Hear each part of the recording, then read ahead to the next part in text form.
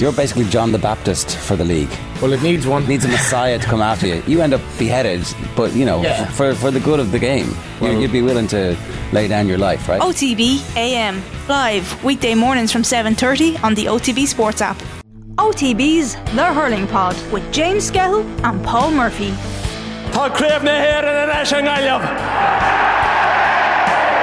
People of Galway, we love you. I don't want to leave the people of Waterford down, because they're my life, People of Waterford are my life, and I love me county, We love John Ballon. It's almost like they're afraid to kind of go on hurl and just let themselves express themselves. It's like as if they're nearly afraid to make a mistake, and sometimes you have to make a mistake and just throw off that bit of nervousness and have a go. Yeah, it's pure constipated hurling. Welcome along to the last episode of Season 1 of the Hurling Pod, where we're going to try and tie up the Intercounty campaign in a nice little package. It's the end of an era in Kilkenny. Brian Cody has brought the curtain down on his 24 years in charge of the Cats. Quite a remarkable run.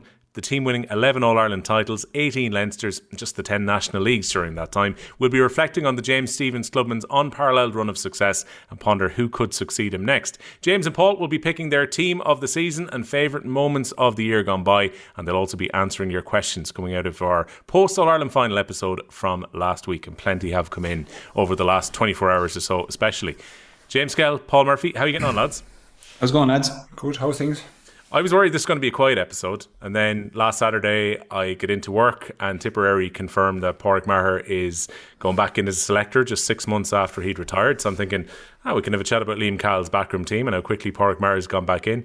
Then, about 2 hours later, Brian Cody decides to upstage all that and confirms after a week of rumours, Paul, around Kilkenny that he was going to leave. Because I remember, I think it was Tuesday or Wednesday of last week, I had heard through some Kilkenny officials that Brian Cody was considering his future. They said don't expect any news until the weekend, but he could well be gone.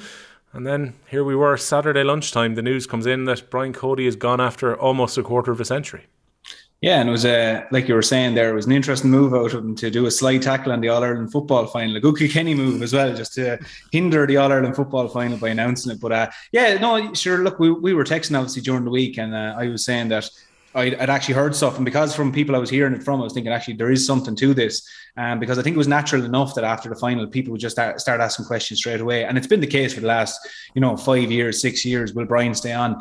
So I was kind of thinking to myself, look, until there's a bit of white smoke here, as in I don't know what to believe, but it's amazing how quickly it came about on Saturday that just here we are now, finally a moment that seemed like really in some ways you never thought you'd see the day. But at the same time, people have been asking the question for about the last 5 years in terms of, understandably, he's been there for a long time, and, the appetite and the hunger which prevailed right till the end.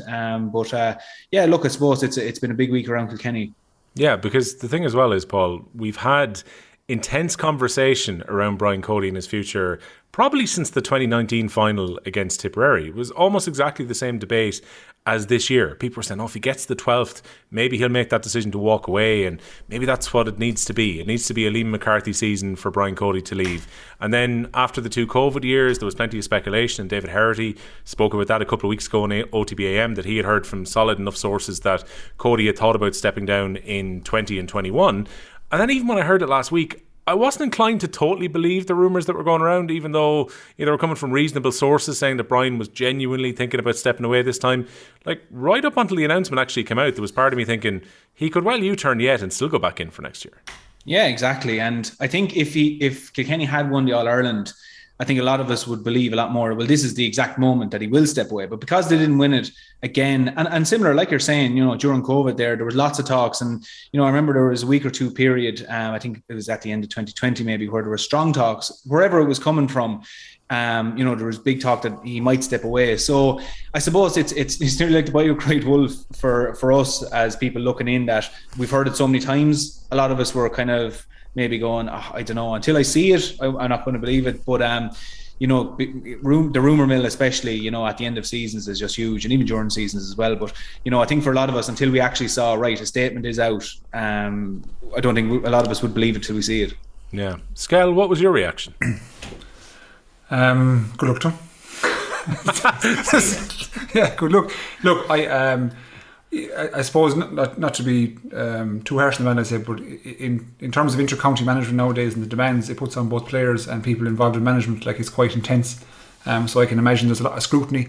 Even though he's won an awful lot, I can imagine it's still an intense environment for himself, trying to constantly, I suppose, change things up to coincide with the modern game, the way it's been changed, and then looking at Limerick trying to chase that pack, etc. So it feels like a right time. I mean, the man has done enough in the game to warrant stepping down whenever he feels necessary. Like he I'd say if he went back to the Kilkenny County Board and asked for, no, I won't say asked, but implied he was going for another 2 years, he'd be accepted with open arms. So I think probably it was just a life decision on his behalf, and look, he has a great record, so fair play to him. The other thing as well is, all this week, James, people have been talking about Alex Ferguson, David Moyes. That's the comparison that's coming around here. It's like, how do you follow someone who's been so successful and it's difficult for the next guy through the gate, is always the implication here. The only thing is, Mickey Hart left the role in Tyrone. We were all wondering what was going to happen. And then the two guys come in, and within a very short period of time, they're going to Croke Park to pick up the Sam Maguire. It doesn't necessarily mean that Kilkenny are going to go backwards now that Cody's gone. No, I kind of have a different outlook on that, because, like, professional sport, you can't compare professional and amateur sports. You can compare them in some elements, but certainly not in the role of management, because, like, for a professional manager, the fastest method of improvement in a team is recruitment. You can go out there and you can buy players, you know what I mean, with unlimited budgets that's funded through the business, which is essentially the club, you know. Whereas in amateur sport, you don't have the luxury. So you're going in and you're depending on your own philosophy, your own personal relations with players, and trying to get the best out of them to maximise what they have. And, like, that's why I think anyone who steps into Kilkenny next, you could say, is stepping into a really good situation. So, like, there's proof there that they can contest with the Ireland champions as is now very closely. So it's not as if you're going into a suffering environment or sinking ship. It's not the case whatsoever. It's much different when you're dealing with professional athletes and sportsmen that have huge egos, like money-driven success, etc. Whereas you're going into a group of guys who are trying to just achieve an Ireland. That's it, for all the right reasons, you know. And I'm looking at, and, like, don't get me wrong, Brian Cody is a fantastic manager, but he also had some of the best players that ever played the game, you know. So these things go hand in hand, especially with amateur sport. If I was to list off, you know, 10 of the best players ever, I would probably say 5 of them would have hurled for Kilkenny in the last 20 years. Do you know what I mean? That's just kind of the way I look. I'd probably go Tommy, Henry, JJ, you know, TJ, etc. So, like, you're talking about the best players, and so, like, Brian's record, albeit fantastic, coincided with the emergence of some of the greatest players ever. So that's always going to be there in Kilkenny. So I'm not saying the next greatest player is coming, but I'm saying it's not that terribly difficult to breed a player of quality when you've got, like, the conveyor belts that Kilkenny have, whether it be in schools, etc., or underage. So whoever takes over the job next is coming into a much different situation than David Moyes is going into in United. Paul, we've had a few extra days for this to, you know, maybe sink in Kilkenny, because a lot of reaction there was about Cody was Saturday, Sunday. Understandably, you know, you've got newspapers and radio stations and TV who are scrambling to try and get ex-players to have a chat and whatever else. Now that we've had nearly a week to digest this, what is the feeling in Kilkenny about him being gone now? Is there optimism that someone else comes in and Kilkenny can just keep rocking on, or what's the feeling now? I think, well, I suppose for Brian's retirement in general, you know, I think regardless of how much success we had, you know, I think people just appreciate that we had Brian for such a long time and that we were so successful. People look at that period and, okay, we're gone past that now and we're trying to get back on the roster of winning All Irelands. But people appreciate the time we had and they acknowledge that, okay, you're not going to have the golden years forever. And they appreciate Brian's time. And they kind of went, well, it went on a good few years more than a lot of managers would have taken it on for. So I think just at the moment, even chatting to people, I met a few people in Kilkenny today and they were asking about who's coming in. But their general tone towards, you know, the time we had with Brian was just like, you know, fair play to him that he kept going for so long. It was brilliant. He gave so much to Kilkenny hurling. But they understand completely that, you know, we can't ask this man to keep going year and year and year. And like James said, it's huge demands on any one person, regardless how hungry or how driven you are. In terms of a new manager coming in, you know, people again are speculating. There's obviously a few names that are being bandied around at the moment. And I think people are quietly optimistic from the point of view that, you know, they understand that it's not going to be easy boots to fill, of course not. But at the same time, we have a group of players who, you know, pushed one of the greatest teams, you know, in any generation, really close to an All-Ireland final. That core group of players are there. I think if Brian stepped away and Kilkenny had a horrendous year, you'd be going, where are we going to go with this? But, you know, you have personnel there. Like, I mean, we all know Derek Ling has been linked with the job. Again, I don't know how close or how far away he is or what the story is there. But Derek Ling led an under-20 team to an All-Ireland final, and these lads probably weren't even tipped to come out of Leinster, you know. So the idea that, for me, the likes of Derek Ling, he obviously draws huge amount from players. I worked with Derek as well, won All-Irelands with him in terms of him as a selector. So there's certainly options there, and we have great lads. Eddie Brendan, these lads. I know Eddie said during the week that he wouldn't like to do it because of David Moyes, Alex Ferguson situation. But there's lots of lads there that have the calibre to step into the breach, fill that role. And I think people in Kilkenny are just curious now as to, for so long we've known who the manager is with Kilkenny. We've never had to ask this question. So it's very unusual waters to be in for Kilkenny people going, who's going to be manager of Kilkenny next year? And at the moment, there's a good few names in the hat. And I think it'll take a good few weeks to trash it out. But at the same time, the name will have to come quick enough, because each year, the time for when Kilkenny get back, or for when any inter-county team get back training, comes earlier and earlier. So the earlier you actually have that person in place, the more it'll stand to any team or any players or any group going into the following year. Yeah, we've spoken before on the pod, Paul, about the fact that some of Cody's former players have now been stepping into inter-county management in the last few years, and you could look at Eddie Brennan, you could David Herity, Henry Shefflin, who I'm sure we can talk about his situation with Galway in more detail with both in a moment. But on the face of it, it looks like Ling is almost the ideal continuity appointment if he was to come in, because he's been involved previously with the backroom team, as you said, just on the back of the under-20s, obviously internal to the county too. On the face of it, on paper, he looks like almost an ideal candidate. Yeah, he does. There's lots of boxes there that Derek ticks. Again, like I said, he was selector of one All-Irelands with him, and Derek has all the makings of a great manager. He was a great fella to have in the dressing room. Great way about him, and he has a great way of communicating with players as well. He would have been involved with a lot of the current team that are there, up as far as 2019. He was involved, so he knows a lot of the current players that are there. Again, he was involved with the under-20s, so he knows who is capable now to step into this Kilkenny senior panel. So there's so many things there where, Derek Ling obviously does tick a lot of those boxes, and it would make for, I suppose, quite a bit of a more seamless transition. But that's not to say that I think, obviously Henry's name is being mentioned, and Eddie Brennan and David Herity, Michael Fenley. There's so many lads there that have stepped into the management role over the last few years that, I'd be confident there's many lads there that could step into that role. But yeah, look, Derek Ling is ticking a lot of boxes at the moment. Right, James. Any chance that Henry Shefflin is going to U-turn and leave Galway behind after just one season? Normally I'd rush to an answer and just say no chance. But I need to take a more methodical approach to this one. I would look a bit closer at Henry's situation, and we finished the year on, I suppose, a relatively positive note with a really good performance. But he himself has had quite a tough year, so I certainly, for one, will not speak on what his thought process is in his own head with regard to the last 7 or 8 months or 7 or 8 months to come. So if I would probably give it a 80% chance he stays, 20% he goes. And I don't think he'd go straight into a Kilkenny job. I just find it hard to see. Not to say it won't happen, but I'd say if he does anything, he might. If he does go from Galway, I'd say he'd probably step away and take a break entirely. Just that'd be my gut telling me. And I don't see him probably taking the Kilkenny reins for a couple of years. And I agree with Murph. From an outsider looking in, it does look like that Derek Ling is probably I won't say the favourite candidate, but probably the most, not even the most qualified, but it seems to be the right time for him. It's just all the things are lined up with the guys, and the big one is the under-20s. Having, I suppose, the deep knowledge of the young lads coming through into a senior setup that's already semi-successful. So he seems like the right man and the right bridge between the two age groups. I'm going to say that Henry will still be in the Galway post next year. He'll honour his 2-year term, and that Derek Ling will be in the Kilkenny hot seat. Yeah, because the feeling I got, Skehill, from everything that Shefflin has said, and look, I appreciate it's very different because the Kilkenny job has never been available, and probably when he decided to take over Galway last year, I doubt he was thinking that Cody was going to be gone by the end of the current season. He's given his commitment to go for 2 years. He's spoken very positively about everything that Galway have done so far this year too. Mm-hmm. I don't get the feeling that Shefflin would want to actually turn around on that as quickly as 1 year.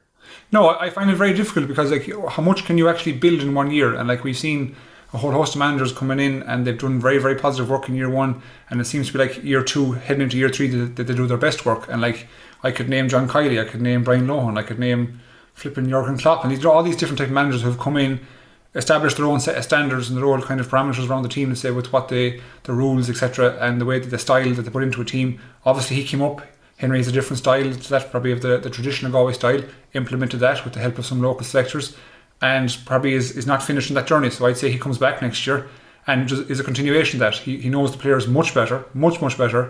He's a club championship to look forward to, which is starting this weekend, and who knows who he'd find. Like, essentially, he found 2 new players this year who had 2 stellar years. So if that can be repeated next year, you know, like it's more continuity from a Galway perspective.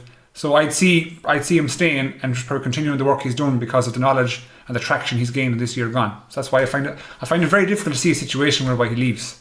You know, like, and I am giving it 80-20. I'm sticking to that. But again, the 20 is probably being a bit even too high in that instance. But I see no situation whereby he hops into the Kilkenny job. Well, look, Paul, you know Henry Shefflin as a player, as a friend, as a former colleague. If the Kilkenny County Board came calling, is there any way you could see him changing his mind and going there as quickly as 1 year? Yeah, I could. And again, I think it's the same way that James says that there's a 20% chance. Like, of course, there's a chance. I could see it. You know, because there's lots of things there. I do think that he probably stays with Galway. I agree with James. I think he does stay with Galway because, again, I think Henry's the type of fella that he gives a commitment and he goes with it. Now, I think if he turns away from that, I don't think anyone's going to judge him for it because, like we said, Henry's had a tough year. And it's not to harp on that too much, but, you know, the commitment of driving to Galway, you know, 3 times a week, or probably 4 times. I'm sure they were meeting more than that. Like, that in itself, for somebody who has a good few children and, you know, lives in Ballyhale and different things, that in itself is a huge commitment. To do that for 1 year, it's a huge commitment. And, you know, there may be a part of him that might look at it and go, well, if I was in Kilkenny, you know, I get a certain element of my family life back and I can not only do a job that I really want to do, but a bit of balance restores to my life in that I'm not spending 3 nights a week, half the week really in Galway training the team. But I don't think so. I think if Henry made the commitment at the start last year, he was well aware that he's going to be there for 2 years, possibly 3, 4 if it's going well. So he made that commitment knowing that this was something he was going to have to do for maybe 2 or 3 years. So I think he certainly does think about it. I think if Kilkenny County Board ring him, and I think Kilkenny County Board do ring him, I think they ring a good few people and they kind of say, listen, you know, have a think about it. We may be meeting people and so on. And I think they do contact Henry. And I think Henry, understandably enough, sits down, you know, talks to Deirdre, figures out what do I do, what's best for me. You can guarantee there'll be a part of his heart there is going, this is the job I want. But also he can understand that, well, that job will be there in a good few years for him still. It'll be there down the line. It'll be there in 5 years, 10 years for him. So I think he just has to make what's good for Henry now. And he does have a good thing going in Galway as far as I'm concerned. He seems to be building a good spirit in that team. They're headed in the right direction. And I think similar enough, you know, to the likes of Liam Cahill, let's say, obviously not this year, but like in Waterford, where he was like, well, do you know what? I'm stepping out of my own county. I'm going to build a bit of a project here. I'm going to show what I'm capable of. And then when the time is right, I'm going to maybe return back to my own county. So I think only Henry could answer that, but I think he might just stick with Galway at the moment and let the dust settle and everything else, and in due course come back. But I wouldn't be surprised at all if I saw him stepping into the Kenny job. Yeah, if I can park Henry off to one side for a second, Paul, and look at potentially, say, something like Kildare, where a number of their legends came together with Glenn Ryan as the figurehead for their football team last year. Could Kilkenny do something similar to that when you look at how many ex-players are currently being linked with it?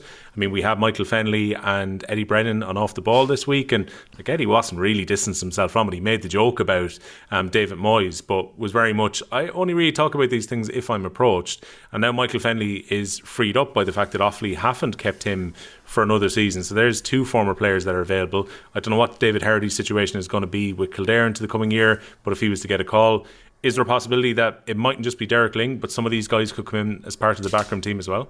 I think so.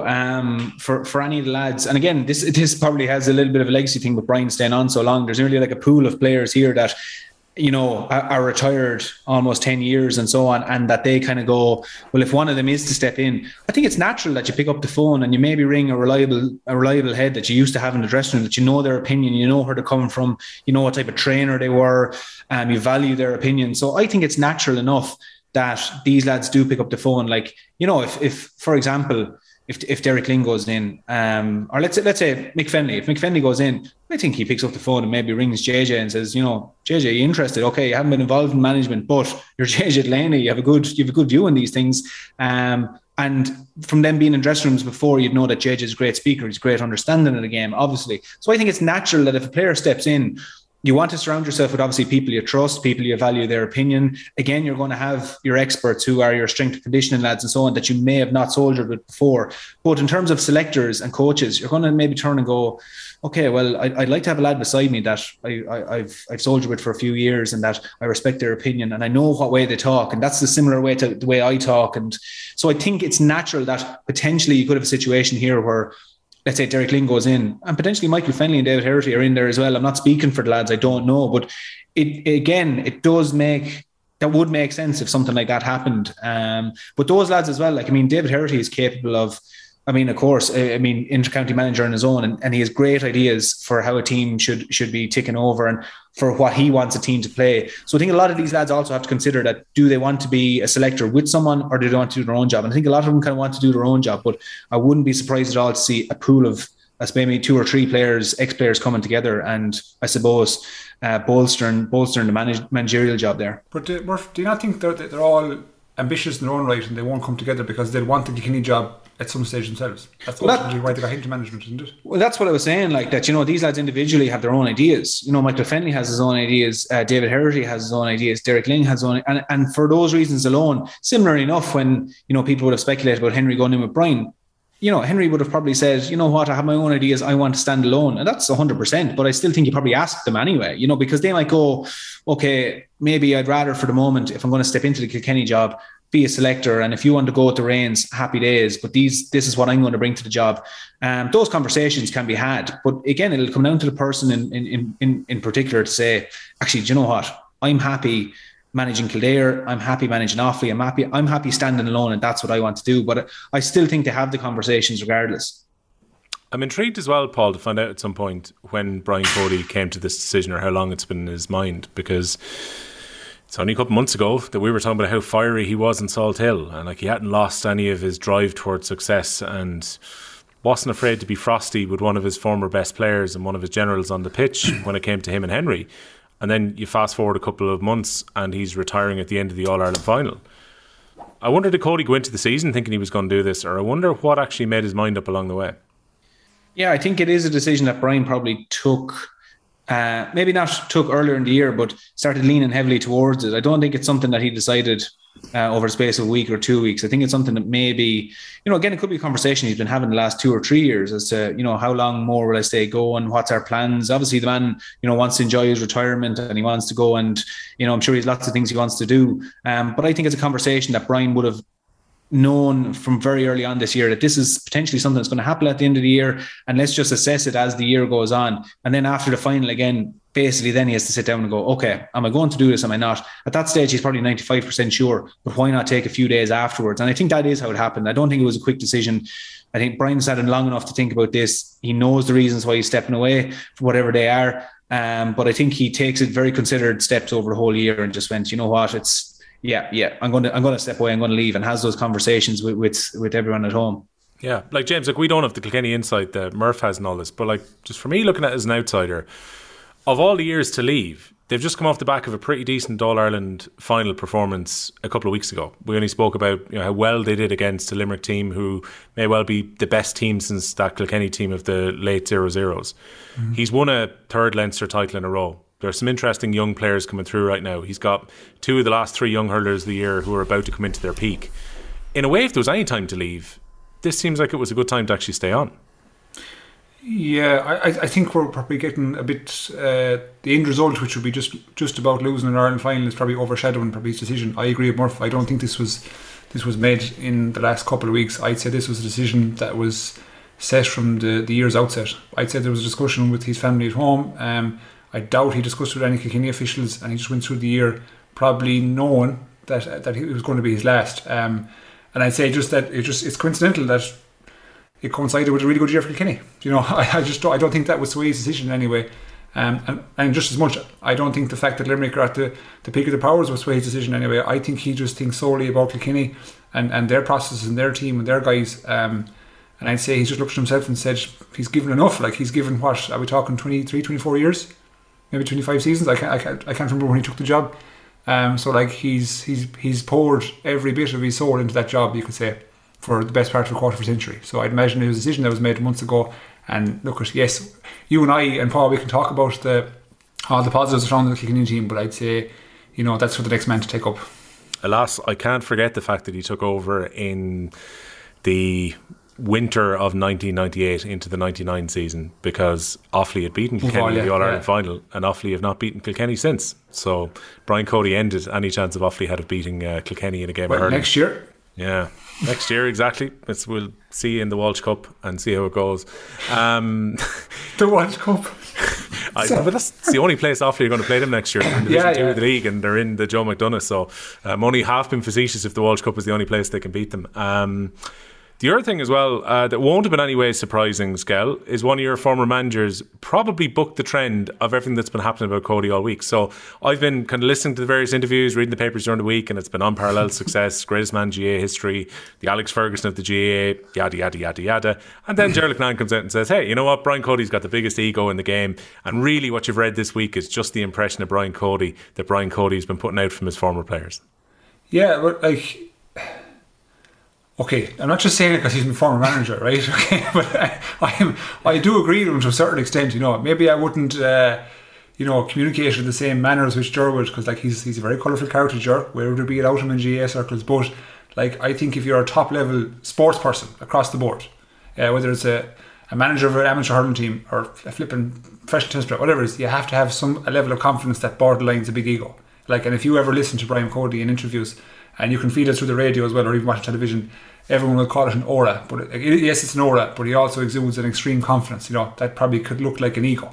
And I think if people are going into a high performing environment, they have to have an ego. They have to believe that they're the best. You know what I mean?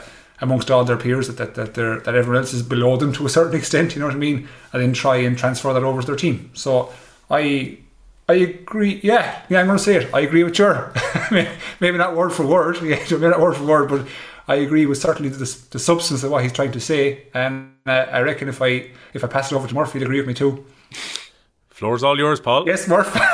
So are you asking me, does Brian have an ego? Is that what you're asking me? I didn't say a word. Sure. I'd agree with you, James. I didn't read the article, but I'd agree. I would have seen a few things with Brian before, obviously, where he's saying that there's no ego in the dressing room.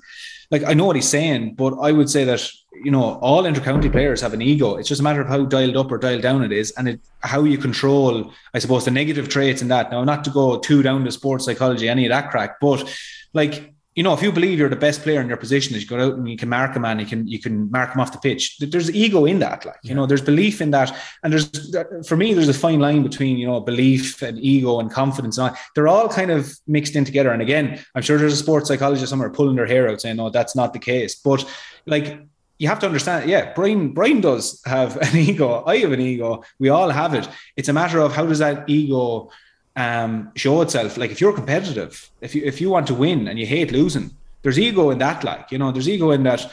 I don't want to be associated as a loser. I want to be associated as a winner. Yeah, we enjoy winning, but there's a certain ego there where you need to go, yeah, I'm right in what I'm saying. I'm better than you. And so there is ego there. So, like I said, I didn't read the article specifically how Ger phrased it, but yeah, sure. Of course. I think it's very fair to say, of course, Brian has an ego. Yeah, he does. So what we're saying, Will, is that Murph and myself agree with Ger.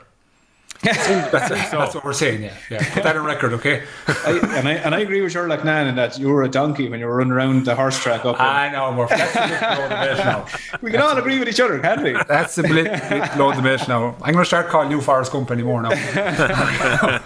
He was a great runner, I'll take that. You know what it reminds me of? It's episode 7 of The Last Dance, which I think we all probably watched and rewatched during the pandemic, when a few Michael Jordan's teammates are asked about whether he was too hard on people and whether, possibly made himself unpopular in the dressing room because of his own will to succeed getting in the way. And the quote that happens just before Jordan gives his kind of infamous speech in it is, it's like, Michael Jordan, could he have been a nice guy? Couldn't have been a nice guy because of the way that he wanted to succeed. And something that was quite telling, and I mean, look, you can speak to this, Paul, if you want, was that Eddie Brennan mentioned earlier this week that there was maybe a closer relationship between Cody and the players of his first 6-7 seasons. Let's call him his first team. And then after 2005 and the disappointment of that year, he started to maybe bring his circle in a little bit. And maybe the friendliness wasn't quite there because it got to the point where he had to start dropping off some of those players who were maybe big stars, 98, 99 when he comes in, but they were starting to go past their peak in 2005. He gets a new core group of players in. maybe the relationship's not quite as close. And the feeling that I get from talking to some of his former players, maybe there are some exceptions along the way, but that Brian, and I think you've already said this before on the pod as well, Paul, kept a kind of a professional distance as the years went on. Yeah, there was. I always say to lads that there is that line between yourself and Brian. And again, I would have come into the training panel with Kilkenny around 2008 and would have made up numbers in training. And what I will say is that, right, there was a line, but I remember the first night I went into training with Kilkenny in 2008, we were training Kieran's College. I walked in the door and I was looking at Brian Hogan, and I remember particularly Brian Hogan and like Jackie Tyrrell and Tommy, and it was very daunting. Fairness to Brian, like, you know, as in we put on this stern side of him, but he came over and he chatted to me and said, welcome to the dressing room, you know, welcome in, and, you know, fair play. And I'd hurled under 21 with Kilkenny a few nights before and hurled well cornerback, and he just mentioned it and said, listen, you need Anton there, you know, don't be afraid to ask, and so on. And he walked off. But sure, I walked out on the pitch then, and I was kind of looking at, who do I go? Do I shout at someone here to go pucking with them across the pitch, or what's the story? And Brian again looked across and saw that I was kind of, I suppose, you know, dragging my feet coming out, looking, going, and he just shouted at Brian Hogan. I said, Brian, puck with Paul there. And that was it. And he just walked away then. It wasn't a case of you're trying to make a big moment of it or anything, but he understood that. But that was to the extent I'd say I'd ever seen in terms of this stepping over the line a little bit to bring someone towards you. That was it. There was always a line there. And I saw Eddie and I think Mick Fennelly talking about it during the week, that there was a kind of a sink or swim kind of attitude. And that was the way that's what Brian was looking for in players. So his sink or swim attitude, I was dropped for Kilkenny 2 years in a row. So 2009, 2010, I was dropped from the panel. And then came in 2011 and I had an aggression about me then, in terms of that I was determined to make the team and do whatever I needed to. And I think Brian saw that then, and I think he went, okay, other players would have turned their tail. That's not what I'm looking for. Whereas this fella now he's pretty pissed off now, and now he wants to come in and now he wants to put his hand up for a jersey. I think that's the reaction Brian was looking for. And when you look at many of the players, certainly when I look at the lads in 2011 and stuff, when we won the All-Ireland, there was a savage aggression in that team in terms of the type of lads you had. Like, you know, if you look at the starting 15 that went out in the final, like, you know, you had Noel Hickey, Jackie Tyrrell, Tommy Welch, Eddie Brennan. There was aggression in that team, like, you know, and there were players who, you know, Brian knew that if he poked them right, they'd get mad and they'd go out on the pitch and they'd do so. So that's the way Brian liked to. But I understand then Eddie also said that, you know, we lost out on a few players as well, because some players weren't able maybe to take that. They didn't flourish in that environment. So there is a kind of a devil's advocate to be played on it. But there was a definite line. Can you say it worked? It did. Like, it definitely worked. Like, you know, it worked, certainly. But I think Brian knew what he was. Brian understood that, okay, I'm going to lose a few players here. But the lads I want to go out on the pitch are the lads who are willing to, like, you know, kill, not die. They're willing to kill when they go out on the pitch. And that's what I'm looking for. And at the same time, if I feel a fella is slacking off a small bit, I'm going to poke the bear, get him annoyed and get him back out on the pitch. And that's the way Brian used to work it. I'm guessing Brian Cody wasn't in like the Kilkenny WhatsApp group, was he? No, he wasn't. No. I don't know if I ever text Brian, like, you know, as in if I couldn't make work or anything like that, I just rang him and say, or I couldn't make it because of work, I'd ring him and say, look, Brian, whatever, yep, no problem at all, that's grand. And there wasn't any more after that. It was just, 100%, thanks for the call, grand. But there was no texting, there was none of that. You weren't sending funny messages or memes or anything to him, like, you know. So no, there was no. I wasn't part. Actually, sorry. In last year there was a group, but it was kind of more like the nutritionists and the physios and stuff in it. But there was no one. There was no one sending in anything into that now, or maybe doing anything that might hinder them being picked for any matches. Yeah, because that's interesting. Because Eddie said he didn't text him afterwards. Mick Fennelly said he did text him, I think, just before the All Ireland final. That was kind of the last contact he'd had with Cody. It was just wishing them well, best of luck tomorrow, kind of thing. While Eddie said he hadn't texted him after Brian decided to step down. I was kind of wondering whether it would be a case of Cody's phone would be burning up from his ex-players sending him texts. Did you drop him a text? No, I didn't drop him a text. Again, it wasn't nothing really in it. Again, I think a lot of it just comes back to, not to say that I wouldn't meet him and, geez, congratulations, fair play, Brian, the whole lot. But last time I talked to Brian Cody was the day I finished up. That was the last time we talked. And again, it was just the relationship we had, Hold on. That's the last time you've actually spoken, or the last meaningful conversation? That's the last time I would have talked to Brian. Right. I haven't bumped into him anywhere. I'd have no reason to pick up the phone and be, well, what are you up to, Brian? We just didn't have that relationship. Myself and Brian got on over the years. I think, not to be saying anything about myself, but I would have always been in training early, went about my work, did whatever. I think Brian acknowledged that, and would have always asked me about work and so on and different things. But again, it was the manager-player role. That's the way we were. When I finished up and we were chatting on the phone, it was literally two of us said thanks to each other. We had great times, brilliant, the very best of luck, and that was it. But, you know, I haven't bumped into Brian anywhere since. I haven't been at any events that Brian has been at. There's been, you know, and like I said, when I was hurling, I wasn't picking up the phone to Brian to say, well, how are you getting on? What are you up to during the week? Any holidays planned? We didn't do that. So the idea that we do that after we finished up is kind of, you know, that doesn't really make sense that would happen. So I haven't talked to him, but even, look, at the same time, you'd be very aware that, you know, people are probably inundated, like no more than when Henry stepped away. I waited a few days to get onto Henry because you're sure his phone is blowing up and you'll get lost in the middle of it. So if you are to send him something, you know, give it a few days because they probably can't move. But no, I haven't texted Brian afterwards. And again, there's nothing in it. It's just that, you know, that's just where the situation is. You know, just that's it. Go on, blow out the phone there and we'll write a message together. James Skehill thinks you're great. Brian, good riddance. Murph. I wouldn't be texting that anyhow. Right, Skehill, I think we can let Murphy off about giving us insights into what's happened in Kilkenny, because I've been very rude in leaving you out of the conversation, but hopefully the listeners will. I'm listening good, don't worry. Yeah. I'm happy to sit back and listen. Enjoyed that little bit of an insight. But I want to ask you, Skehill, about the Pádraig Maher one, because this one caught me a little bit off guard, because I wasn't expecting that he was going to go into management. I thought it was interesting when he was being pressed by Nathan and Ger last week about the idea of Liam Cahill coming in, that he seemed supportive of Liam Cahill coming in, while saying it was almost like, you know, Colin Bonner has received a very, very short hand here by being removed after just 1 year when he was told that he was coming in to try and redevelop things with the panel. Yeah. But generally he felt very much, well, Liam Cahill is the right guy to come in, is the impression I got from the conversation.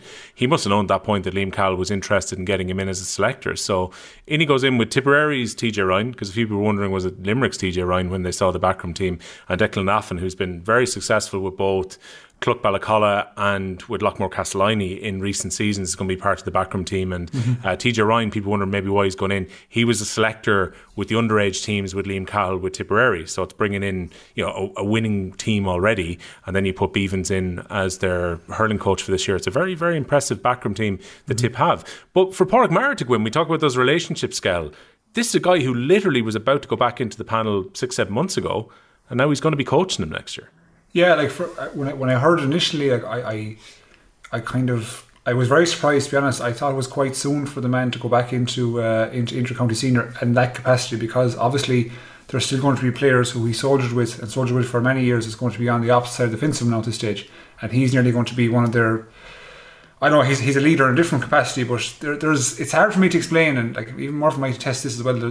There's like, if your best friend was part of a management team, there's still, I won't call it a divide. What's the right word? You're still kind of tentative to share everything with them. You know, if you were a teammate, you'd share everything, no problem, and you can find each other problems, you find solutions, etc. But if there's a person in management, even though you know them quite well, you'd still probably be a bit standoffish because they're part of the management group. That's the way it is. And that's why I was surprised with Pádraig that, you know, he has such close connections to that squad already. Not all the squad, don't get me wrong, but to the majority of that squad, very close connections from a playing capacity. That I said, what's his role going to be? But obviously Liam Cahill sees quite something in him, whether it be, you know, I use this phrase like a life coach, how to structure an inter-county hurler's life, etc. Maybe that's capacity. I can't see it from a hurling coach just yet, because he's relatively young in his own management career, if you want to call it that. So I might be watching that with a watchful eye. But like, I think I did hear the interview he did with Off the Ball, right? Like, and he was very fair to Bonner, in fairness, in the acknowledging that Colin did get a tough hand, right? And he was quite enough right about the Liam Cahill conversation. So I'd say this was in the grapevine only recently. I don't think this has happened a month ago, 2 months ago. I'd say it's only happened the last fortnight. So they've put together a good management team. We met like in Capital, we met Declan Naffin before the start this year, looking to see could we get him in our own club, and we sat down with him for a couple of hours, and he was a very impressive character. Like, so you put Liam Cahill, his resume, and you put Mikey Bevins, and from the one conversation I had with Declan Naffin, like he seems like a no-nonsense type person as well. So they seem to have put a good group together there that will take a no-nonsense approach, to be honest, with the group that's there, and they'll probably change the mindset a bit of Tipperary. They'll go back to the Tipperary of old, kind of a, you know, let's say us versus the world kind of job, and kind of get their own belief inside up to a level that was, I suppose, far higher than what they had this year. So I think it's a good appointment for Tipperary, considering all that's happened, collectively, everyone. And I'd be interested to see what Pádraig Maher does in his management role for this year. Murph, I was listening to Liam Calley. He was on Tip FM on Monday, and he was asked about Porrickmire coming in. He said he's a perfect bridge, was the phrase that he had used, from the playing group to the new management team who are coming in. And like, in a way, it makes perfect sense. You bring someone in who knows everybody, who knows the system, who knows a winning culture with his 6 All-Stars and his 3 All-Irelands along the way. At the same time, maybe this speaks to how interested Porrickmire was in staying involved in the game, because when he retired, he was talking about that first game going back to watch Tipperary was going to be difficult. I think he went to watch them playing Laois in the National League very soon after he made the announcement about retiring. Got over that experience and then did a bit of punditry during the summer. And now he feels that he wants to get right back in the game and coach. Like, maybe this just speaks to the fact that Porrickmire didn't get to retire on his own terms, had to leave a bit earlier maybe than he had planned. And this is a way for him now to get back involved in intercounty straight away. Yeah, absolutely. And you're getting that added benefit of the knowledge that Porrickmire is going to bring to it from point of view where the game is at the moment. And, you know, he'll be able to give really, I suppose, relevant and current information about, well, he's only played the Limericks of this world and the Clares and whoever's very recently. So he'll actually be able to say, well, actually, players on the pitch, this is what they're feeling, what they're thinking at this stage when they encountered this on the pitch, you know, which even if you've been coaching and you've been coaching, you know, for the last few years and at really high level, you can still take loads of information from a player who's giving you like really current feedback like that. I think for like Porrickmire, yeah, there's a few lads in that dressing room he would have, you know, heard with consistently over the years. But the one thing we're saying about this Tip team is that there's lots of young players that have come through from the underage teams in Tipperary that maybe should have been blooded over the last few years. And that's something everybody's been saying, that they maybe could have been blooded. So we're really looking at a Tipperary team. It's not a case Porrickmire stepped away and he's still looking back into a dressing room with Brendan and all these lads in there. Like, you know, a few of those lads have also stepped away now. So, and maybe more to come, who's to know as well. But I think regardless, like even if Shamie Callanan is there next year or whoever, Noel McGrath, these lads, I just still think that they'll give Porrickmire that respect, which will be appreciated, I'm sure. The younger players will be looking at Porrickmire going, like, there's no better fella to have in a dressing room that has experience for a Tipperary man than Porrickmire. So I think it's a very shrewd call out of Liam Callan. Like you said, yeah, maybe it's a good fit for him that he didn't get to finish on his own terms and he has this bit of fire still in him that he wants to be involved. He has that hunger where he wants to be in a Tipperary senior dressing room. So maybe this is the decision that makes more sense for Porrickmire, and it might work out a treat for Tipperary in the long run. I know that Skell's got his big notebook ready for effectively his awards of the year, because in classic style we said we'll do the young player because we never really finished that debate, and we'll get the two lads to pick a team of the year. And then Skell at the weekend, when we had to push back the recording by a few days due to Paul's holidays, went, geez lads, I've really lost the run of myself and I've come up with a million different categories here. So I'm intrigued to see the Skehill Awards of 2022 in a few moments. But just kind of a few quick fire questions from the listeners to throw around here. Asked here by Tom in Dublin. Hi lads, enjoy the show. Have Limerick slipped back to the pack a bit this year? What do you make of it, Skell? Have to slip back to the pack? It's a good question. And I can, you know, I would look at winning margins and the contrast in different years in one side of the argument. So you'd say yes, okay, I won't say they've slipped back to the pack, but everyone else has been forced to catch up. So I'd say it's probably the lesser of two evils. Everyone has had to catch up, but I will say they still have the answer. I keep saying that they still have the answer. No one has defeated them, let's say in championship, and no one has found the answer to beat them. So you can use terminology like slip back to the pack, and you can use terminology that people have caught up to them, but still no one has overtaken them. So I will say no, they haven't. Yeah, and that's effectively without Cian Lynch for the year, we may as well say, given how he was away. He's going to come back in. What a useful player to have come back in. Shem Hayes in contact. Do a club-based pod for the rest of the year, when he knew it was the final one of the season. Watch this space. I won't quite commit to doing a club-based pod for the rest of the year, but it probably won't be our last podcast of the calendar year of 2022. Let's put it that way. Here's one that you can take as well, Skell. Daniel Diskin. Will Shefflin be using the league next year to experiment again, or will he be going out to win it in his second year? I think he's learned probably, or I won't speak for him, but I'd imagine he's learned that probably squad depth is something that we probably have to improve on. So I'd say he'll use the league as a platform to kind of test out players that he possibly will see in this year's club championship. So I'd imagine, say from the months of August through to December, he'll probably have a list of names of guys he wants to try out. He'll probably have internal trial games before the World Cup and league actually starts, and then try to introduce them in a relatively slow basis. Let's say he won't introduce them all together. I'd imagine he'd mix them with 50% starters, as you do in the World Cup and so on. And then that list of players, that new players, the list will dwindle down as time goes along. And I'd say as you get towards the latter stages of the league, heading in towards obviously close championship, more starters come in. So I'd say he will use it as a platform to find squad depth. What position specifically, God knows. I think every team needs assistants all over the place nowadays because it's a 20-25 man game. So I'll answer the question and say yes, he will to a certain extent, but also he'll have a focus on performance. He'd want his teams and his main guys, his mainstay players to perform every so often, let's say, when they come up against the top teams. Yeah. We'll give you the next few then, Paul. Hellbell Furlong, call it the next Kilkenny manager. Who's it going to be? I'll go Derek Ling for now, because again, all indications are at the moment is there's talk out there, but that doesn't necessarily mean that's what's going to come to fruition. But at the moment, look, again, under 20 manager, won the All-Ireland, selector with Kilkenny right up to 2019. It just seems to point towards Derek Ling at the moment, but we could, if we are doing a podcast in a few weeks, we could have a totally different conversation on our hands. Right. Fair play to Jim Butler, who was in contact earlier saying, will there be another pod? And I had to kind of half apologise to Jim and say, look, we're a bit tardy with when we're getting this done this week, but we will have one. And then Gary Farrell, Gazmun97 on Twitter, jumps in, do a best 15 of Kilkenny players over Cody's time. So Paul, you can open up on this one, because you kind of half did the research for this, picking your team of 30 miles a few weeks ago. Yeah. You should have some of the base work done. Well, I do, yeah. So as in, I suppose the fact that we did last 30 years, 30 miles from your home club. Yeah. Look, again, I suppose I'd go Owen Murphy, Mick Kavanagh, Noel Hickey, Jackie Turrell, Tommy Welsh, Brian Hogan, JJ. I'm going to change it a small bit. I had Owen Kelly in corner forward in the last one. Obviously can't have him as much as we would have liked to. We can't have him. So I'm going to move Richie Hogan into corner forward, and I'm going to put in Cha Fitz and Mick Fennelly in the middle of the field. Now there's a toss up there as far as I'm concerned. You could have the likes of Derek Ling and Michael Rice and these lads. There's a lot to pick from there, but I'll go Cha Fitz and Mick Fennelly. Then we're going Richie Power, Henry, TJ, Eddie, DJ Carey, and Richie Hogan. Merciless. Skehill, when you think about it, look at those forward options. I don't want to talk about it. We need to face a few of them. Because I came up against them, you know what I mean?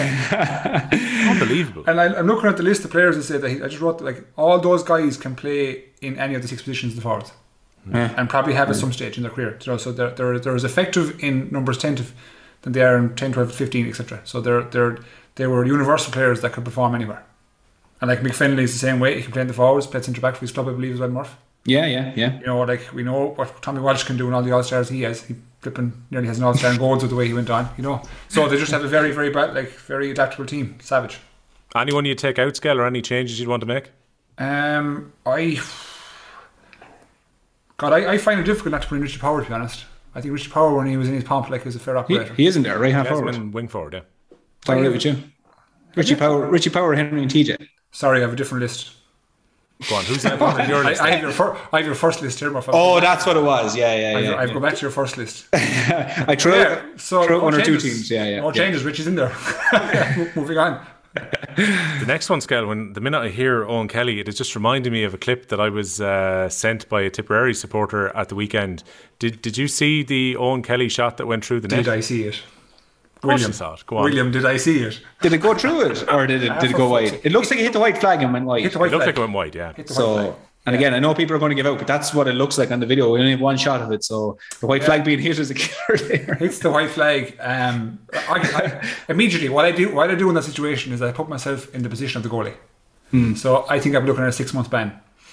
if that was me at this stage, because it was blatantly white. And I know I did take up issue with the positioning of the umpires, because I know the umpire is trying to study the goal, They're being told now, by the way, to go to that position. I don't think it's the best place to be to see, but you're going to take issue with where the umpire was. I do, because I take everything on level of importance, right? And yes, the goalie might come off the line by a couple of inches, right? But in terms of level of importance, that versus the actual ball in the goal, they're chalk and cheese. The umpire should be able to position himself behind the goal and still be able to view if the goalkeeper comes off the line. It's not that difficult, because the goalkeeper will be what?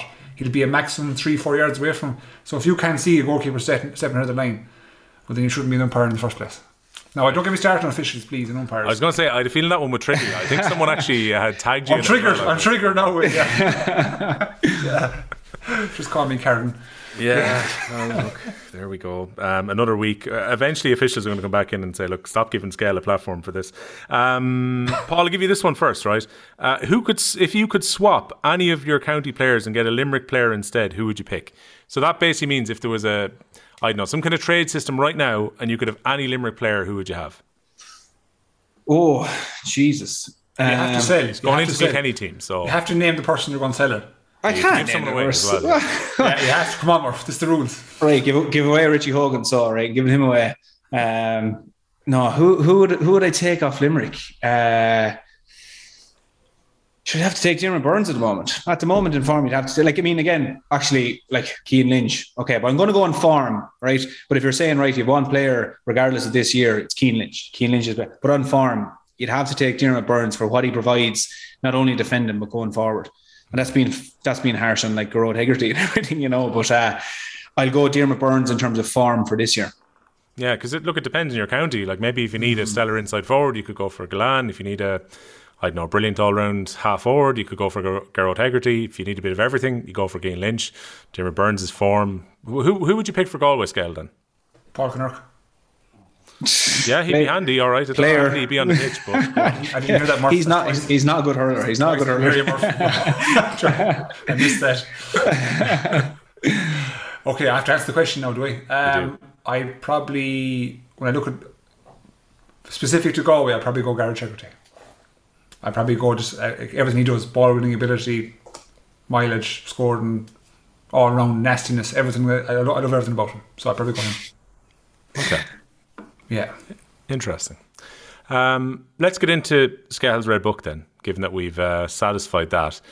If we could start with Young Hurler of the Year, I just want to pick up one of the YouTube comments last week, which is a very good point, because this actually resulted in a bit of a conversation around the best young player afterwards. I think this is actually a really good shout, because we were having to think about it last week and we were kind of to and fro. And Kevin Barry was in contact. And he is suggesting that Cork's Kieran Joyce is a really good contender. Said he was consistent, and then he eventually took over the centre-back position from the Cork captain and just 19 years of age. Yeah, very true. And in fairness, it's a very good argument. And I had to go back and kind of review all the games to say that I picked three guys. I picked two guys. I went for O'Neill and I did go for Joyce to say in terms of who I was going to review. And when I went back and see the difficulty in moving position from like a cornerback position, let's say, into a centre back, such a prominent role, when it became such a problem issue for the team itself, and how he performed admirably, it is Joyce. Do you know what I mean? So, but again, like, I still wouldn't begrudge anybody. If anyone told me, Colin O'Neill's getting it, I wouldn't say a word to you. I just think this year above all years, like, there's no one really has put their head above the parapet, and it's a difficult one. Put their head clear above the parapet, should I say? They both performed admirably, but I'd say you probably could when you look at the level of difficulty involved with moving Kieran Joyce from cornerback to 6. I'd give it to him. Okay, Murph, do you want to oppose that, or are we going with Kieran Joyce as young player? No, I'm going to mention Cian Kenny. That's who I'm going to mention for Young Hurler, because for me, I think it was after the Munster final we had this debate, and Cathal O'Neill was my Young Hurler of the Year at the time. Hurling centre forward, doing a really good job. I suppose I'm looking at it from the point of view as for ones who had most involvement really coming down to the crucial stages of the year, and Cian Kenny was involved 1-2 in the semi-final, or was 1-3, I think it was 1-2 in the semi-final, and was just involved. He was a really important player the whole year for Kilkenny. I think, if Cathal O'Neill, if we saw a little bit more of him, I could be leaning towards Cathal O'Neill here in this situation. Kieran Joyce, he had a great year, absolutely brilliant, and for a man of his age to step in centre back for Cork, as well, when Cork's year could have went poorly and they turned it around, that move was really important, but maybe just went out of the championship a little bit early for me to go, yeah, that's what we're going to go with. So for me, I'm just going to go with Cian Kenny. But I agree with James. No one completely took ahead of the pack here in terms of putting their name right out in front. Like, I think when Owen Cody won it, like, say, the first time, it was like, well, this is a dead cert, and he's been immense. But Cian Kenny just pips it for me there. Okay. We kind of agreed last week, and I'm sure we're not going to change our view now. The Hurler of the Year is Diarmaid Burns for both of you. Yeah, it is. Yeah, really. Yeah. Well, then the floor is very much yours, Skehill, to set the parameters, given that you've gone off to do the homework, and I'm happy enough with them. And I know we're going to finish the show when we do our All-Star 15, and we'll see what both your selections are going to be. But now I've got the pen and notepad out. Where are we picking from here, Skehill? I have a ridiculous amount of categories here with them. No, I think you have to put context on this, Will. Like, I mean, we were landed with this a few days ago where, again, Skehill had about 10 minutes in his day where he's like, do you know what I need to do here? I need to create work for myself and send it into the WhatsApp. So we were given a ream of categories, and now, James, you have the floor. So what are the categories? Well, so the first one is the performance of the year, the individual performance of the year. Okay. I'm not going to lie, I'm torn between two. I'd say I probably have the same too, but go on. I have Tony Kelly versus Limerick in the Munster final is one, and I have Mikey Butler's performance against Tony Kelly in the semi-final as two. Oh. And I can't pick between either of them, to be honest, because one complements the other. Yeah. Because Tony Kelly in the Munster final scored 13 points, was it? Yeah, and he got that sideline at a crucial time. And then when you consider that performance and then you consider what Mikey Butler did on Tony Kelly, I'm like, I just can't. So performance of the year, I'm going to share between the two boys. I love this. He creates his own category and then can't pick. I can't pick. But this, you have to understand, that's my answer. I gave you my answer within 30 seconds. Yeah. This took me fucking... yeah, create this category and then it's a tie. Yeah, but then I was toying with this for 40 minutes today, in the morning, trying to think of... And I was actually going to throw in my Munster final Tony Kelly performance was unreal. Actually, a lot of my categories end up with Tony Kelly Munster final performances, but Tony Kelly was the first day against Limerick. That was the 16 points up in Ennis. Yeah. That was actually the one where I was going 16 points. Like, I remember that day, because there's been such significant games after it, I was going, Jesus Christ, 16 points. And he was rampant that day. And honourable mention as well, Gerard Hegarty's performance in the final, in an All-Ireland final to perform like that is incredible. I was certain you'd say Mikey Butler in the semi-final. I'll be honest, I didn't have it down. The two I had was Tony Kelly versus Limerick the first day and Gerard Hegarty, and I was trying to be really hard at it. I'm actually going to go with Tony Kelly in Ennis, 16 points. I think that's absolutely ridiculous. And he was rampant. He was just crazy that day. It was ridiculous. Right, Skehill, next award. Now, Skehill, I'm unbiased now. Can I just clarify? I'm unbiased. Yeah, see, I know what you're doing, right? I am teeing it up. You're giving away a few awards, right? You're giving them off. I'll give them away. Because when the All-Star team, when the All-Star team comes, you're going to hit us with 10 lads. I'm going to get destroyed. But go on. Right, we'll keep next moving. one, so is point of the year, and I think for me, it's Tony Kelly's sideline in the Munster final. Considering everything, like the context is crucial in this one. Yeah. And the level of difficulty. So Tony Kelly Munster final, point of the year. I am going with Tony Kelly. He's this hurler from Clare, in case you haven't heard of him, right? But I'm going with the one where he hooked Gerard Hegarty in the Munster final, rose it, ran up the pitch and pointed. That's my point of the year. And honourable mention to Cian Lynch on his knees with half a hurl against Cork, which it's ridiculous that you're actually beating that one. But I just think if you were to show a young player, like Cian Lynch is incredible. But if you're showing an all-round clip of 20 seconds for what you want from a forward, I think you show him Tony Kelly's point. Runs after Gerard Hegarty, hooks him, rises it, has the athleticism to turn around and sprint up the pitch. John Conlon even gave up. John Conlon was sporting and said, there's no point. And then bangs it over. And the lift it gave, I just thought that was an incredible score. Savage, yeah, I agree. I like that these are the Tony Kelly awards already, because you could probably have included the one against Wexford when he's on his back late in the game, flips up, runs through the Wexford defence and pops it over from halfway. Well, for me, that's where the Tony Kelly award stops now at the moment. Okay, right, go on. What's next? Goal of the year, and I have to apologise. It's Paddy McCormack's goal in the minor final. Oh yeah, it was sick. I have to understanding difficulty, context. I just thought that was awesome.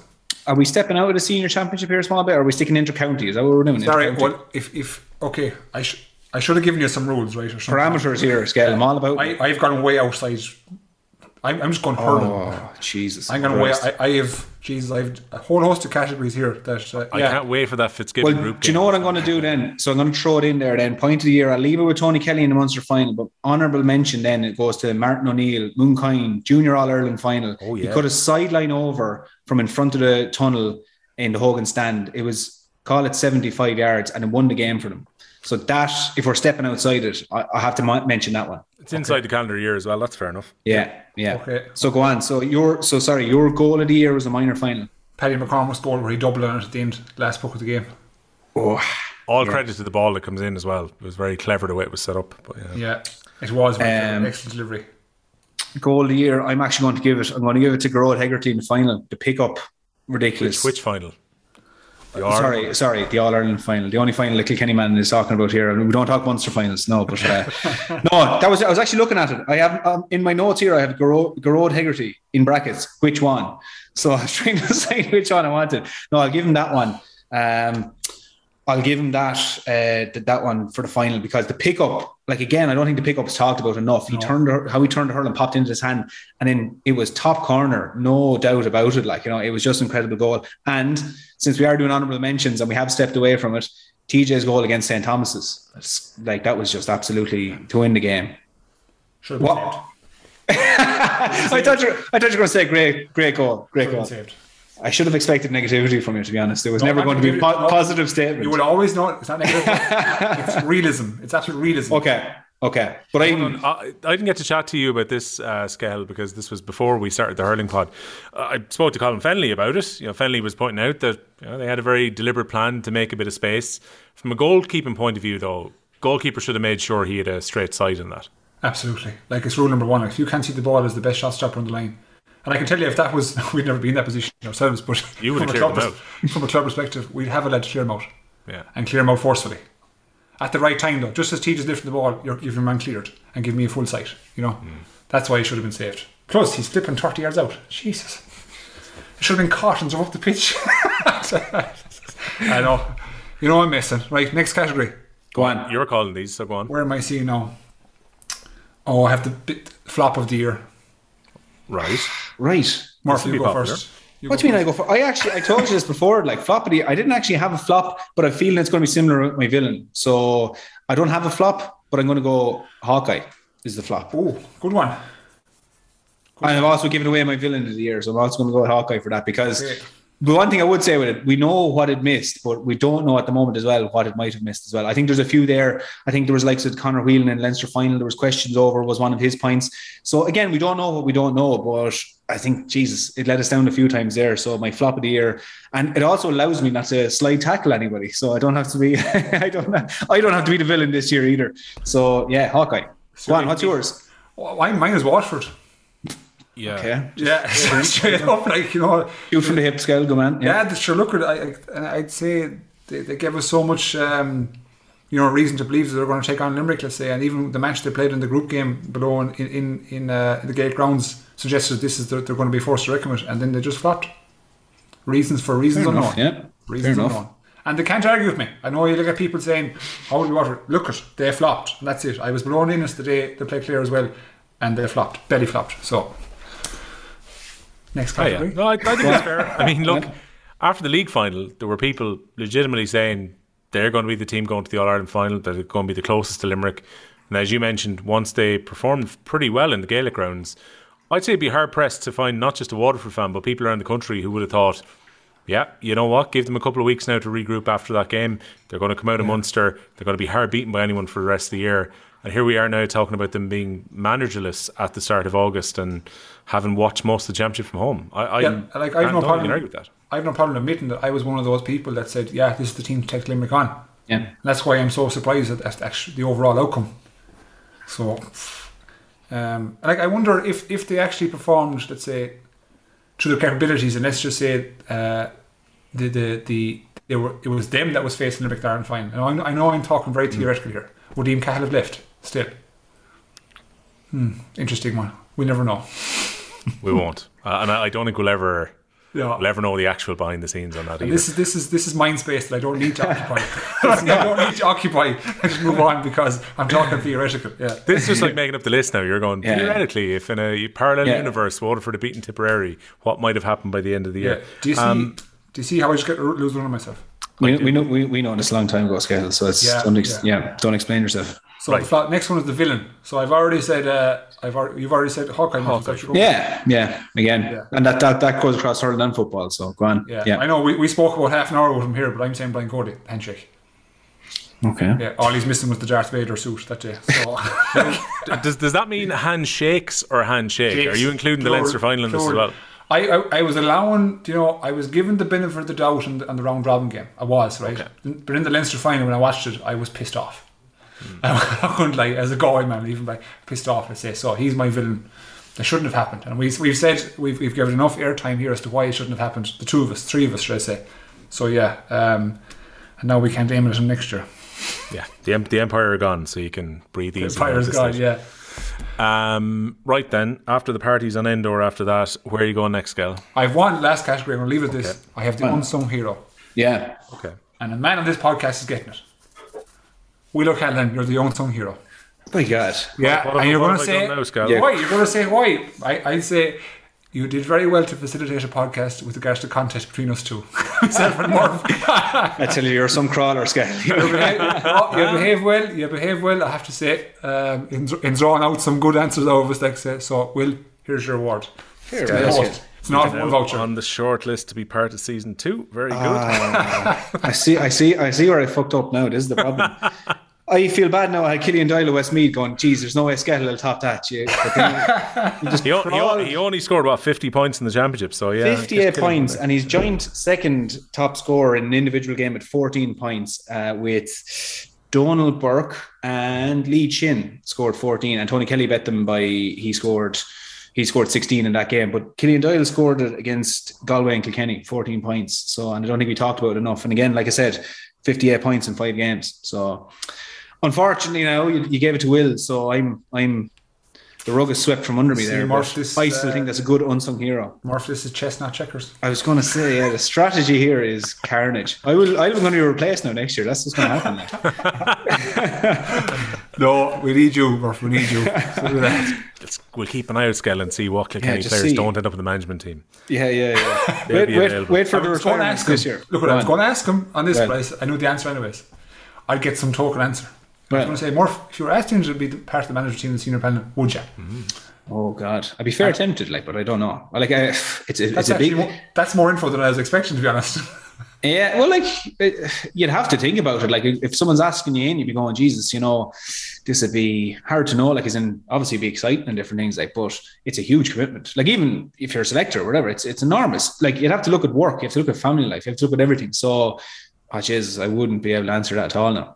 Now, the obvious follow-up question to that is, if Brian Cody had asked you in last year, would you have been tempted? No, I wouldn't have. No. Fair enough. That would have been too quick for me now, because I wouldn't know. Like Paulie Maher went in, let's say, fair play, and he understands where he is. But I just think it would have been too quick. I think I would have been making the decision based on a bit of emotional attachment to the situation rather than what's actually good for me or if I'm good for the situation. No, I wouldn't. Well, there's only one place to finish the year, lads, and that is your team of the year. I think, having looked at a few selections that people have put up, there's going to be 2 or 3 contentious areas. This maybe isn't as bad as the football, but I think we've kind of agreed that we're going to try and do with your 2 selections here, and you can have a team each if you want. I'll scribble them down. Is try and keep it as close to the positions they actually played. Let's try not to have an opt-out here where a midfielder ends up in the half-forward line, etc., just to get them in. Yeah, and I think what we talked about before, I was asking around as to how exactly the All-Stars is picked. And so, again, I think we're leaving this open to I suppose, to be corrected. But our understanding of the All-Stars and what I've been told is that to pick, let's say, the 6 best backs and just put them into positions. It's not best position, it's just the 6 best backs. So for me, that's completely different to picking your best 15 who played in and around the position. So for me anyway, and Skehill, I don't know what way you picked it. Unfortunately, there's players going to lose out. And there's people who disagree with it, but I've tried to stick closely to if you played in that position, you can move across the line, but you can't move back and forth lines unless you've actually played in that position. I would say substantial game time there. Not this guy played midfield 1 game, so he's midfield, or etc. Yeah. Right, go on, Paul. Let's give you your 15 here. Oh, here we go now. I'm going to get right. I'm going to start off, and now I feel the Limerick crowd are already going to turn me straight away, but I'm going for Owen Murphy in the goal. Reason I go for Owen Murphy, and I feel there's probably 2 players here that I'll have to give an explanation for. Owen Murphy, I just thought it was, again, a lot of people are talking about the puckouts with Nicky Quaid. Nicky Quaid is an exceptional goalkeeper, of course. I mean, he's outstanding, and we're actually very lucky to have a generation where we have the likes of Owen Murphy and Nicky Quaid together.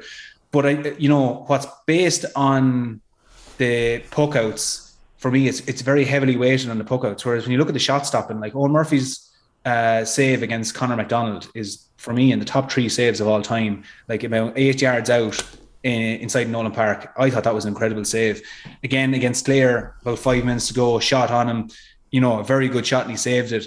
I thought he had an outstanding year, and I just think few more saves from Nicky Quaid and he would have it for me, but I don't base it fully on the puckouts because I think the movement of the Limerick forwards was exceptional. And I think if Owen Murphy was maybe faced with that, his puckouts would be up into 70% succession rate category and so on. So Owen Murphy for me in the goal. Okay, well, it might be easier actually if what we'll do is we'll pick a position and you can pick a position each and we can kind of go through.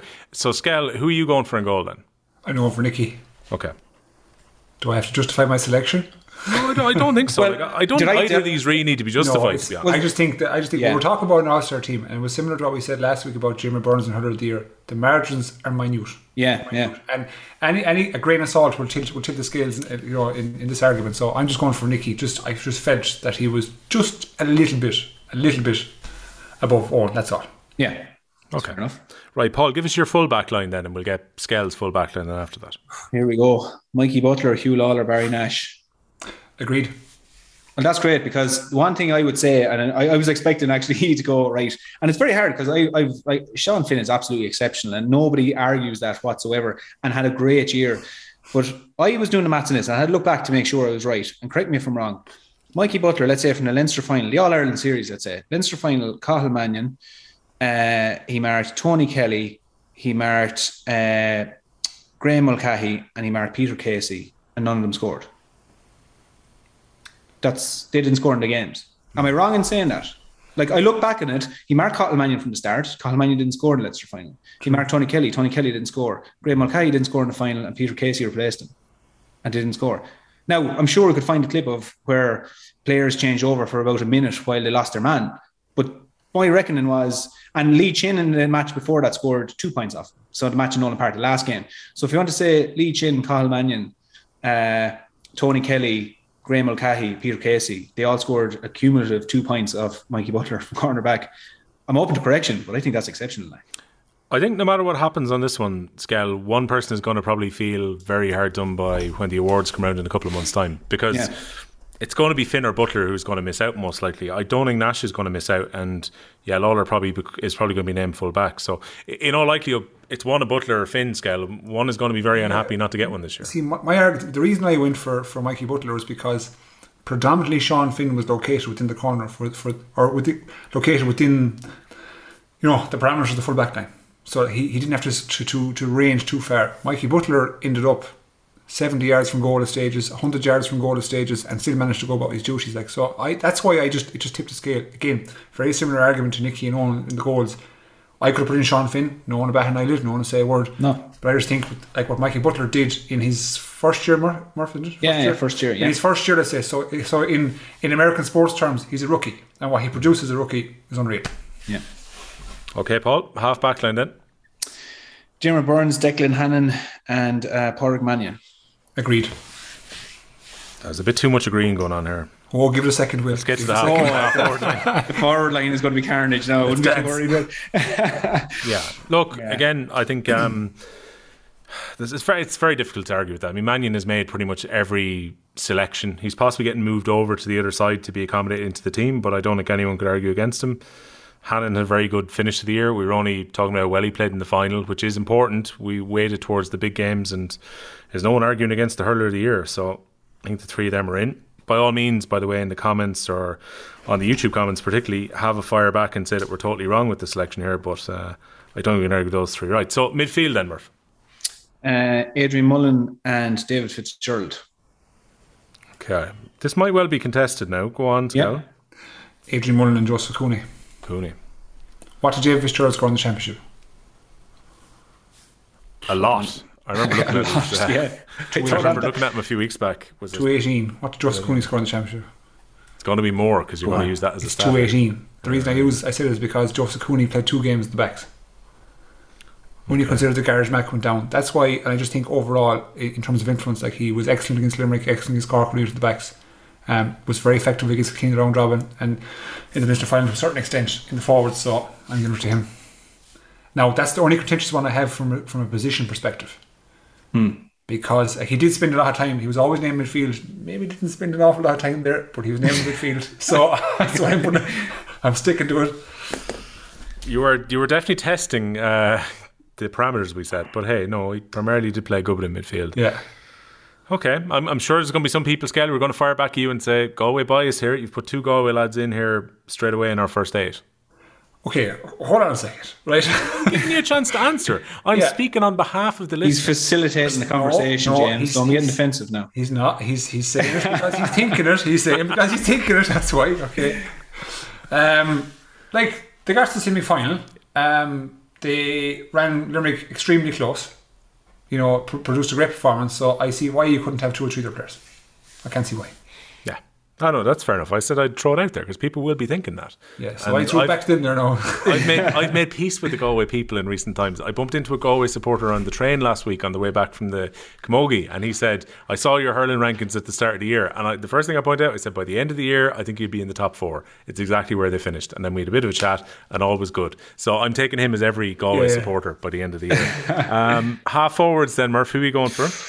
Going Grode Hegarty, Tony Kelly and TJ. Again, I saw the Sunday game, put Tony Kelly in corner forward. I can't push it that far. So I'm going Grode Hegarty, Tony Kelly, TJ. Skehill, you're gasping. No, there's no Shane O'Donnell. So let's see if Shane O'Donnell's in Skehill's picks. I put Garage Hegarty, Kyle Hayes, Tony Kelly. Ooh. Oh. So you're putting TJ on the inside forward line then, not to be a spoiler here. I am. Okay. Again, I don't think anyone can really argue with that. TJ did a lot of hurling in the corner this year. Yeah. Yep. So you are having Kyle Hayes. They scored 5.79 between the 3 lads. It's fair going. Okay. It is.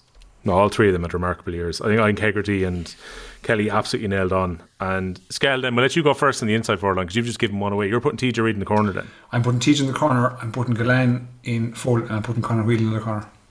Ooh. It's been a good year for Galway in the All-Stars here. And again, I will debate that till the cows come home with. That man was critical. Everybody was saying, every pundit in the country was saying that the critical to Galway's cause, Whelan, and he performed fierce well. He performed very well. Like Shane O'Donnell scored 15 points. Conor Whelan scored 218. So if you're using statistics and you look at the scoring and say something, Conor Whelan was a one-man wrecking ball in terms of work rate. So I know he's the one I'm going to have to justify. So that's why I'm harping on top of him. Okay. Paul, reveal your inside forward line and we can talk about O'Donnell maybe been unlucky then if he's not picked a corner forward here, which I'm guessing he's not. Okay, well what I will say is I'll throw my maybe contentious full forward of Kyle Hayes, who played against Cork and Tipperary at full forward. So I'm going to put him there. Maybe he didn't light it up there, but I don't think I'm overly bending the rules to say, Kyle Hayes is at full forward. More of his displays came from further out the field, but I don't think I'm pushing it too far. I'll let you decide that. Well, if you really wanted to, you could cheat here and swap him and TJ Reid around if you want. Yeah, you could. I'll be honest. So once you see my forward line of Aaron Galan in right corner and left corner of Conor Whelan, we actually have the same 6 forwards, just in different positions. Yeah, I just think again, like Conor Whelan, like he was. I thought he was. It'd be disappointing if he didn't get an All-Star. He was really good all year, and he was causing so much trouble from inside the full forward line. Like for him to lose out for a half hour to push him into full forward, I just think it's a bit of a. I think it's disappointing on Conor Whelan if that was to happen. So no, I agree with you there, Skehill. Right, is Shane O'Donnell hard done by then, Paul? He's hard done by our system. It's not hard done by. It's look. There's lots of lads there who are the number 4, let's say, on the list to come into any of those lines. Like I mean, if you were to look at the back line, people will often look at the forward line in an All-Star team and. If a player goes from right corner forward to left, or let's say right corner forward to left half forward, they don't really give out. But in the full back or in the back line, if that happens, there's uproar. Whereas if I was to pick my best 6 backs, unfortunately I moved Park Mannion out of it and Sean Finn would be in there. But that's not the way I'm working it. Shane O'Donnell loses out by the same token, that with 3 exceptional half forwards there in Grode Hegarty, Tony Kelly and TJ, and he just loses out there. It's tough, but that's the way I'd be picking the team. Okay. Your thoughts on O'Donnell and Skehill, given that our Clare listeners are definitely going to be angry, so go on. Well, I had 3 guys who were lucky to miss out, and I agree with Paul in the sense that there is a 4th guy for every line. Shane O'Donnell is my 4th guy in the half forward line. David Fitz is my 3rd guy in the midfield line, you could say, and I do give an honourable mention to David McInerney in the half back line. So he had a very, very stellar year. Like when you consider that it was a demolition job by Kilkenny on top of Clare, and you look at the 3 guys who performed admirably. It was the 3 guys I just named for Clare. So I know there's going to be an all-out attack now on us here in the Clare crowd, but look, again, I have to repeat, all the 15 guys we picked, albeit there's only been I think there's been maybe you have 2 differences in your team, Murph. Yeah. You know, like, again, very hard for me to argue your team, hard for you to argue my team, and so on. So it's just the margins are so fine. Yeah. Look, he's at jscale01 on Twitter if you want to send abuse as well. Lads, it's been a pleasure for the season. I'm going to call it the season, not the year, because again, we have a few things to work out, but I have a feeling that we will be back in a few weeks' time. We can go enjoy the club championships for a little bit now, and we can reconvene with some ideas we've had in a few weeks' time. But it has been a pleasure over the last 24 weeks or so. It's been great, yeah. Really enjoyed it. Crack, yeah. It's been great. Yeah. And like we said, Will, props for facilitating us, really, because that wasn't an easy task, and it was rough around the edges for the likes of myself and Skehill, but you were the glue that pulled us together. Look at them now, making sure they're part of... We're also the man that laughed first when Skehill broke the chair in Limerick, so that also, you deserve credit for that. Like, and we're closest to him and didn't help him. So, I mean... This is extremely true. Well, no, Joe Quaid was the closest to him, and he was fine. Quaid was behind him. He was fine. Once I saw the point pop back up, lads, I knew he was absolutely good to go for the rest of the night. My back hasn't been the same since. No, well, look, I watched the video. I've watched the video a good few times, Will, and thank you for your lack of assistance. Okay. So have the listeners and viewers. It did quite well when we stuck it up online. I had a feeling it would. So looking forward to chatting to you guys in a few weeks. Again, thanks to the listeners. I was amazed, loads of people in contact saying, where was the pod this Monday? So that's always a good sign when people realise that you haven't been around. We will be back in a few weeks' time. Thanks a lot to everyone who has shared the podcast around, who's given us a like even on the YouTube or Be the Human algorithm by telling their friends about the Hurling pod. It's gone really well. We've been very happy with the feedback and the listener and viewer numbers that we've had so far this year. So hopefully it means that we'll get the chance to come back and talk to you guys in a few weeks' time. Lads, take it easy and good luck in your club campaigns over the next while as well. Sound, lads. We'll talk to you.